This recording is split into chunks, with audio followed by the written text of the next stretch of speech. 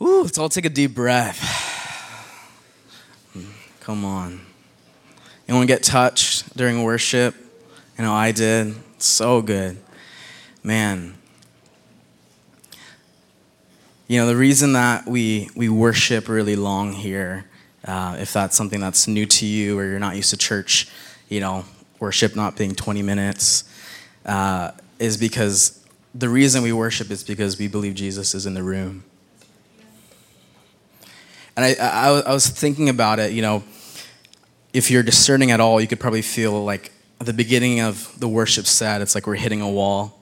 And then somewhere in the middle, we broke through and the Lord just showed up and it was incredible. And I was just thinking about even just the worship team. I was like, man, this is so amazing that we can go this long and still not run out of things to say. Like we can keep going we literally went an hour and a half, I believe. And there still was more to say. That's when you get caught up in not just singing songs, but you're connecting to a person. Because you can't do that just to do that. Like if we were just worshiping some distant being that we have no relationship with, it's going to last 20 minutes. It really will. That's why in a lot of churches it's that way. But if we actually worship like we believe Jesus is alive and in the room, right, where two or more gathered, he is where? Here. Then we're on his terms. If he's still moving, we're still moving. If he's still ministering, we're still ministering. So I just want to encourage you guys with that because I know it can be stretching. You know, I know the first time when if you guys are more recent, we used to have 2 services because our church was growing a lot and we had to accommodate more people. There wasn't enough space. And as a result, we were doing an hour service, an hour and a half service, 20-minute worship, 30-minute worship. And we just felt convicted from the Lord to scratch that structure and move back to one service. And one of the things that convicted us was that every relationship requires one thing to grow, and that's time. You're not going to grow a deep relationship with someone if you only spend 15 minutes with them. And so we moved to one service, which in church growth strategy is the dumbest move ever. And we lost a lot of people because our worship was too long, right? There wasn't enough space. But there's a cost to building the Lord a dwelling place. It's costly. There's this quote I've shared before. It says that if the presence of God is in the church, it'll draw the world in. If the presence of God isn't in the church, the world will draw the church out. And so this is what we're after as a community. Sometimes it's messy, sometimes it's weird, you know. But at the end of the day, we have to be focused on why we're doing what we're doing. Why do you even go to church in the first place? You have to ask yourself that. Besides all of just the things that you think you're supposed to do, but in your heart's motives, why are you actually coming here? Because that is what will dictate the culture. That if we're coming here just to check something off, that's all you're going to get from it, is a finished task. But if you come here saying, I'm here to meet with God, with the body, with the family of Jesus, then that's what you're going to get. So I just want to encourage you guys with that. So yeah, you guys ready for the word? So a few weeks ago, I taught a message about union with God. Who was here for that? It's called Made for Union. If you haven't listened to it or you weren't there, go back on the podcast. I really believe that was a message that our church needs to hear, the church needs to hear. And to kind of recap it a little bit, because it's going to frame where we're going today, is that in that message, I talked about the goal of being in a relationship with Jesus isn't trying to fit God into our lives, but to fit our lives into his. And that mindset of saying, God, come fit in my life is like giving God a little cup and saying, here, you can fill this in my parameters, in my terms, in my small capacity. But the invitation of union is saying, hey, I'm actually going to dive into him. And it's like jumping into an ocean. That's the invitation to live in union with God. And John Eldridge, he puts this really beautifully. He says this, he says, we were created for loving union with God. Our union is much more than salvation, dutiful service, performing religious rituals, and attending weekly services. We can do all these things and still not have union with God. But your very being is made to be saturated with the being of God. So the question I want to propose today is, how do we actually go deep in God? So if we see that there's this vastness of God that we can discover, how do we actually go deep into that? That's what we're going to jump in and explore today. And I think every single one of us here desires a deep relationship with God. Every single one of us here wants to walk in boldness and have anointing and carry wisdom. And every single one of us wants to become more like Jesus. So what's the key to that thing? Because who wants that in the room? I want to become more like Jesus. I want to carry wisdom. I want to walk in boldness and power. I want the anointing of God in my life. How do we get that? What is the key? As Eldridge says, how do we become saturated with the being of God? And I think the key here is in Hebrews 11, verse 6, which is where we're going to camp out today. Hebrews 11, verse 6. This is the chapter, right, known as the Hall of Faith, right? All the people of faith in the past.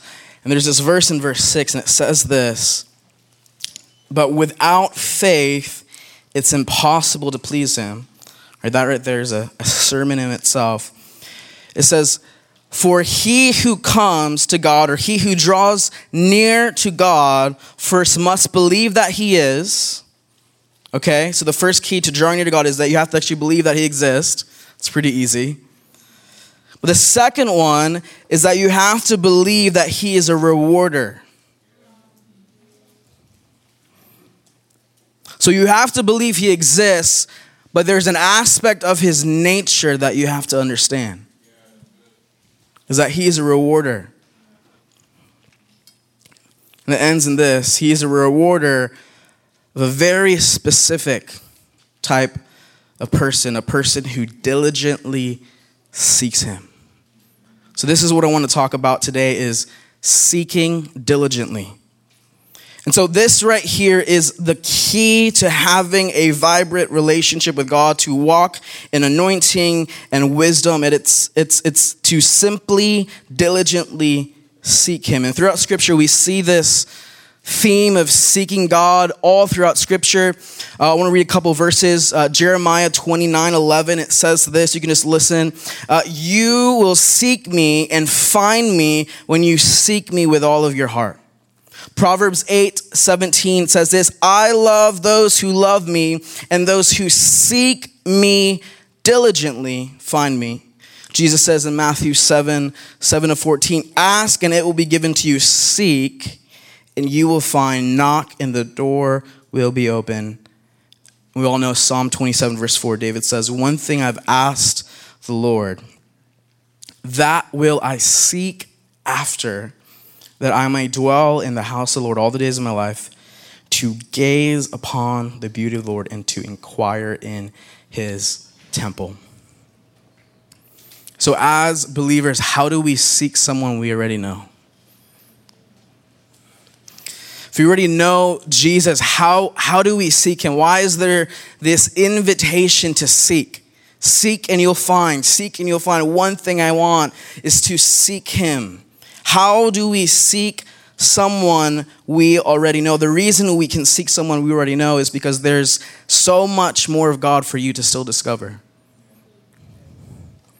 Right? Paul puts it, he says, may you have the power. I love that. You can't even get here with your own natural strength.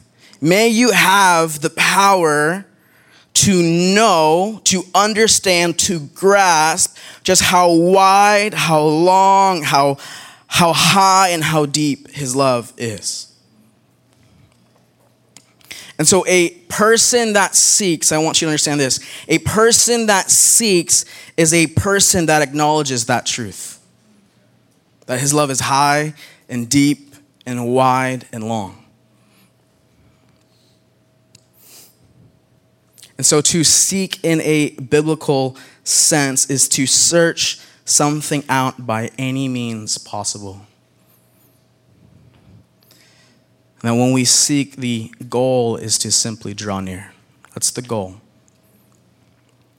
So I want to say this statement for us to understand the weight of this, is that what you seek reveals what you value. What you seek reveals what you value. If you seek affirmation from people, it's what you value. If you seek to be seen all the time, it shows what you value. Whether good or bad, what you seek reveals what you value. So what if I were to tell you right now that under one of your chairs there's $50?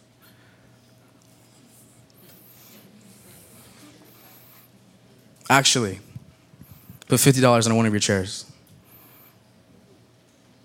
Being serious.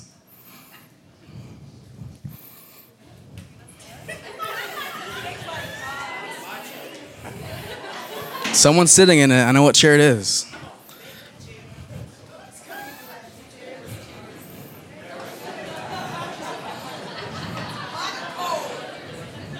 And it's in a white envelope under their chair. This shouldn't be this hard.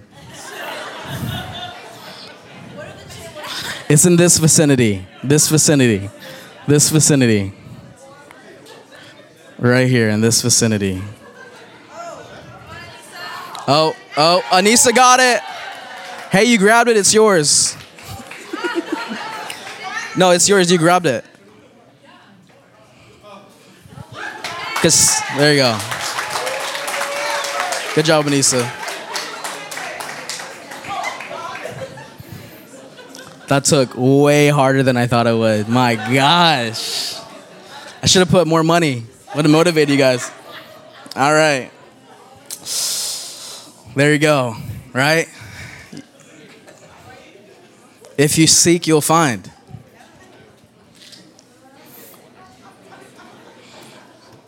All right. There you go. Praise God. All right, let's bring it back in. So the point of that is that what you seek reveals what you value. If I was to say, hey, there's 50 cents on your chair, no one would have cared, right? Apparently $50 still was enough, but it's fine. But you get the point. So the reason everyone you were looking under your chair is because you valued it enough to want to find it. And so your consistency to seek him is always connected to the consistency of how much you value him. If you value him, you will seek him. If you value him in your pain, you will seek him. If you value him in your confusion, you will seek him. If you value him when it's uncomfortable during worship, you will seek him.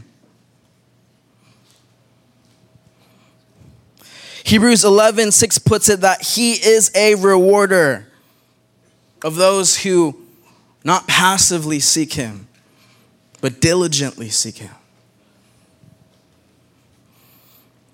And what if I told you that every moment there's $50 bills laying around that God wants you to find? In every moment of your life, God is saying, seek me and you'll find me. He's laying it all around. He's laying it in the sleepless night when you're holding your newborn baby. He has it hidden when you're laying in bed throwing up. There's a reward hidden. He has it when you're fighting with your spouse and you don't know how you're going to make it. There is a reward hidden. But you have to diligently seek if you want to receive that reward.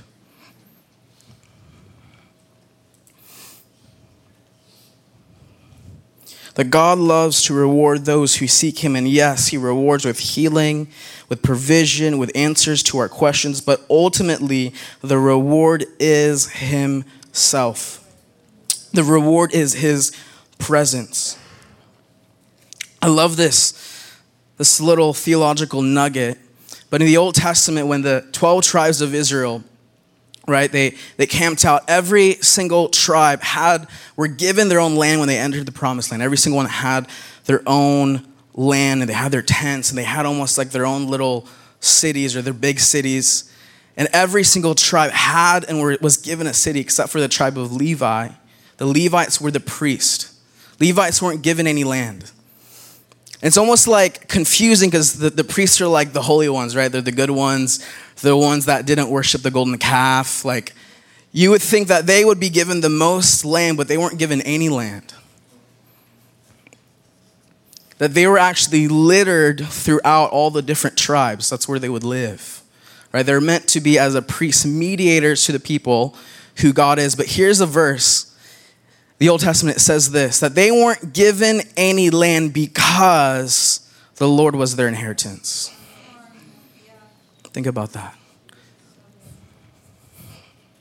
Even though they seemed to be the most deserving tribe, they weren't given anything, but the Lord was their reward. The Lord was their inheritance. And so when we seek him, what we're finding is his presence. Earlier in this verse, if you go to Hebrews 11, verse 1, it gives us and defines faith to us. It says, now faith is the confidence in what we hope for and the assurance of what we do not see.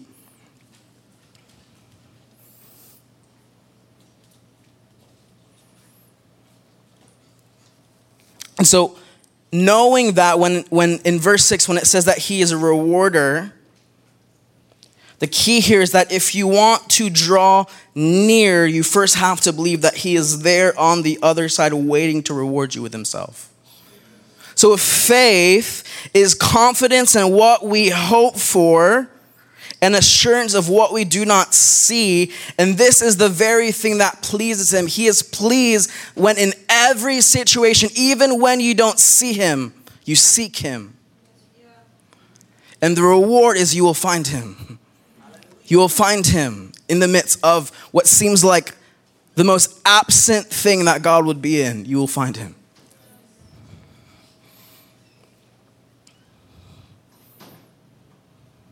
Think about this is the very thing that pleases God. It's to live in a level of confidence that he is always on the other side of every moment, every hardship, every blessing, waiting to reward you with himself. So in Hebrews, it says that he rewards not just those who seek him, but specifically those who diligently, say diligently, those who diligently seek him. That a diligent person, okay, is someone who is devoted, someone who is consistent, and someone who is faithful. Proverbs 21, verse 5, it says this. It says, the plans of the diligent lead surely to abundance, but everyone who is hasty comes only to poverty. The word hasty means someone who is in a hurry or someone who takes shortcuts. So the plans of the one who is diligent, who's consistent, who is faithful will surely lead to abundance, but everyone who is hasty, who wants to take the easy route, that is in a hurry, comes only to poverty. In Proverbs 13, verse 4, it says this, the soul of the lazy one, just put it all out there, the soul of the lazy one craves and gets nothing, but the soul of the diligent is made prosperous. It's so practical. And I want you to take hold of that. Because who knows, the Lord doesn't bless laziness. Not a lot of amens for that. You're like, yeah, it's funny. The Lord doesn't bless laziness. He doesn't bless striving. But he doesn't bless laziness. He blesses diligence. And so spiritual maturity, we have to understand spiritual maturity can't be measured by natural means.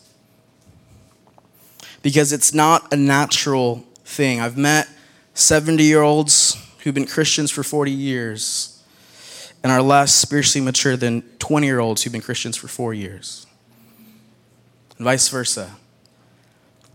So just because you've believed in God for a while, it doesn't mean you're actively maturing in Christ. Because you don't mature based on time, because God is outside of time. That is because spiritual maturity isn't about how long you've believed in God. It's about how diligently you've sought him in the time you've believed in him. It's about how deep you have gone in God. And I hope that encourages some of you, and I hope that convicts some of you. It's not about how long you believed. It's about how diligently you've sought him. Where I was a Christian since I was a kid. Well, I didn't actively start seeking him like 6 years ago. Right? One day in his courts is better than 1,000 elsewhere. It's not about time. It's about seeking. But how diligent you are in seeking him. Because listen, in this seeking, you will find him. And in finding him, there's deliverance, there's healing, there's wisdom, there's strategy, there's friendship, there's comfort. In seeking him, you will find him.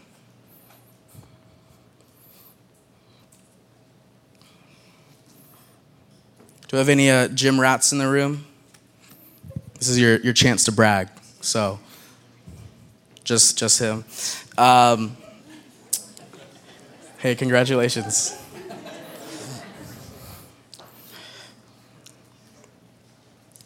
Who knows that you don't accidentally get in shape?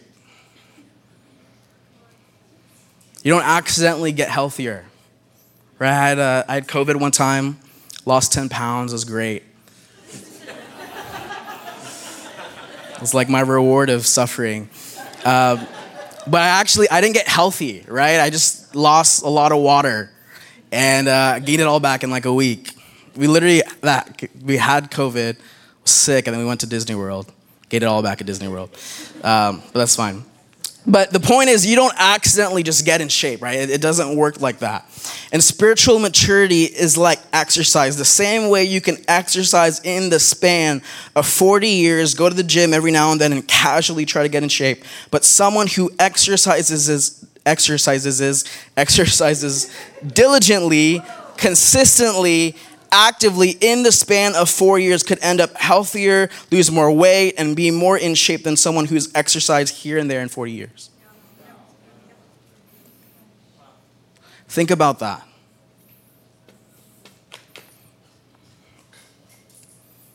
So what sets the two apart? It isn't time, it isn't age, it's diligence. I think we've all met people or have had friends who we've seen great callings on, we've seen great anointing on, but we see them ending up falling short from stepping into the fullness that God has for them, and they stay on the surface. You know what I'm talking about? Those people where you're like, man, there is such incredible calling on their life, but they're just settling and staying on the surface. Like there's gifting, like the Lord can use this person, but they're just settling on the surface. And the reason is because the opposite of diligence is passivity. What is the opposite of diligence? It's passivity.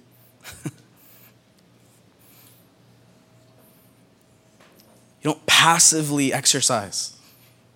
It's called walking.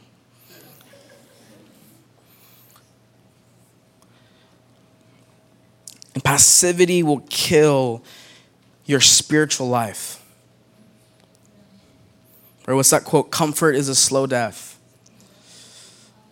That it takes diligence to move past fear. It takes diligence to extend forgiveness. It takes diligence to serve when you don't want to. Come on, amen. It takes diligence to be inconvenienced for God. And so passivity and comfort will keep you on the surface and stop you from ever going deep in God.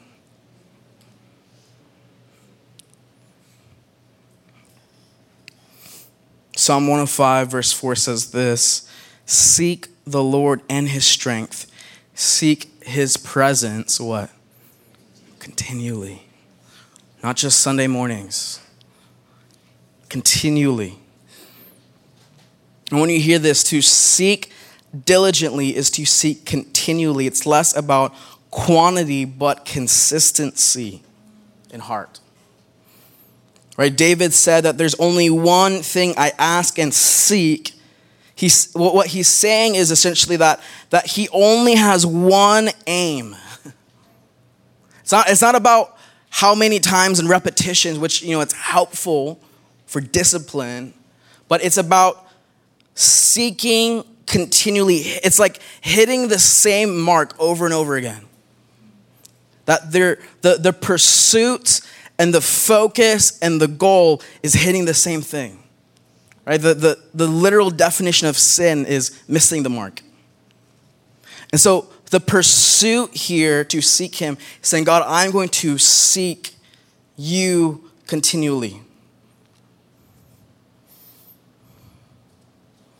To seek his presence, to dwell in his house, and to gaze on his beauty. Another translation in the NIV of Psalm 105 verse 4 says this, look to the Lord and his strength, seek his face always. Right? Another translations for presence is face, to be face to face with God, to be in proximity to God.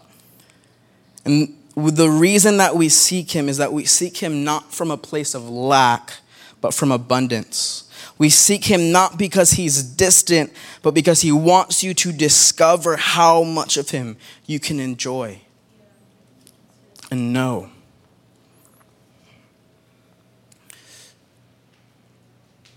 And when we see the story of Moses and we see the Lord led them out of Egypt and led them to this Exodus, we see this unique dynamic of how Moses interacted with God and how the Israelites interacted with God. In Psalm 103 verse 7, it puts it this way. It says that God revealed his character to Moses and his deeds to the people of Israel. So what does this mean? This means that Israel knew what God could do. They saw the signs, they saw the miracles, right? They saw God show up tangibly. Israel knew what God could do, but only Moses knew what God was like. Here's another translation of that, is that Israel sought God's hands while Moses sought God's face. And this is the most important part for us to understand, is that we seek his face before his hands. Because he is the rewarder and the reward. He is the answer. He is the peace. He is the comfort.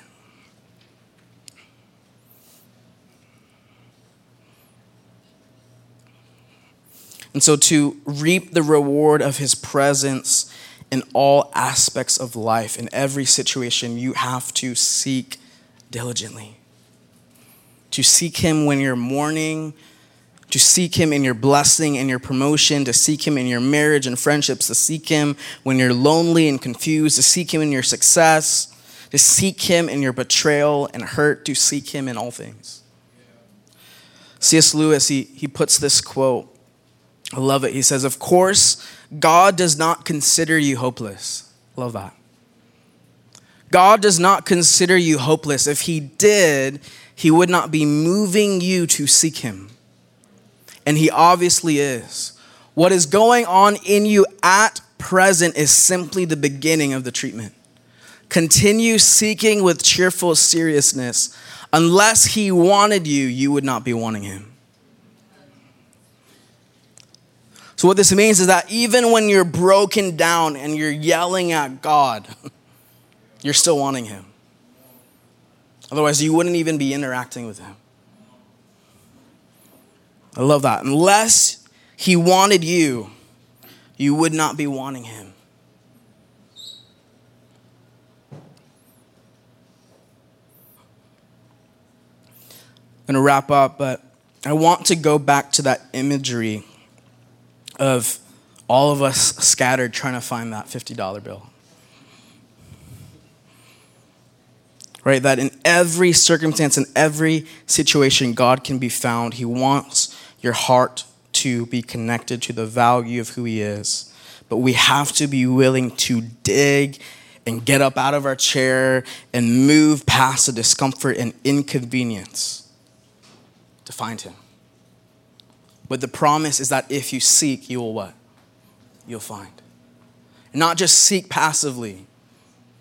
So I think we've all been there, right? Where we're like, yeah, I mean, like I sought God in the middle of this and, you know, he didn't show up, he didn't answer me, and I'm still hurt, I'm still angry at God. But did you seek diligently?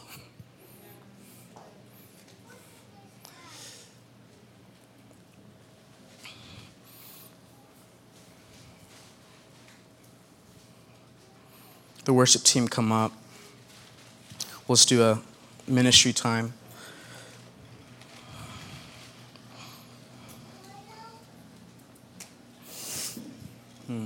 Thank you, Jesus. St. Augustine, he says this quote, I'll end here. He says, to fall in love with God is the greatest romance. To seek him is the greatest adventure. And to find him is the greatest human achievement. This is what we're going after. To fall in love with him is the greatest romance. To seek him is the greatest adventure. To find him is the greatest human achievement. That every single human being is yearning for more. Anyone in the room? You're yearning for more. You see your life, whether it's good or bad, right? This is why people like going to Disney World. There's just this yearning for what is not here. There's this yearning for something otherly, something more, something holy, right? Ecclesiastes says that he set eternity in your heart. Your heart hungers for eternity. And so the invitation here today, guys,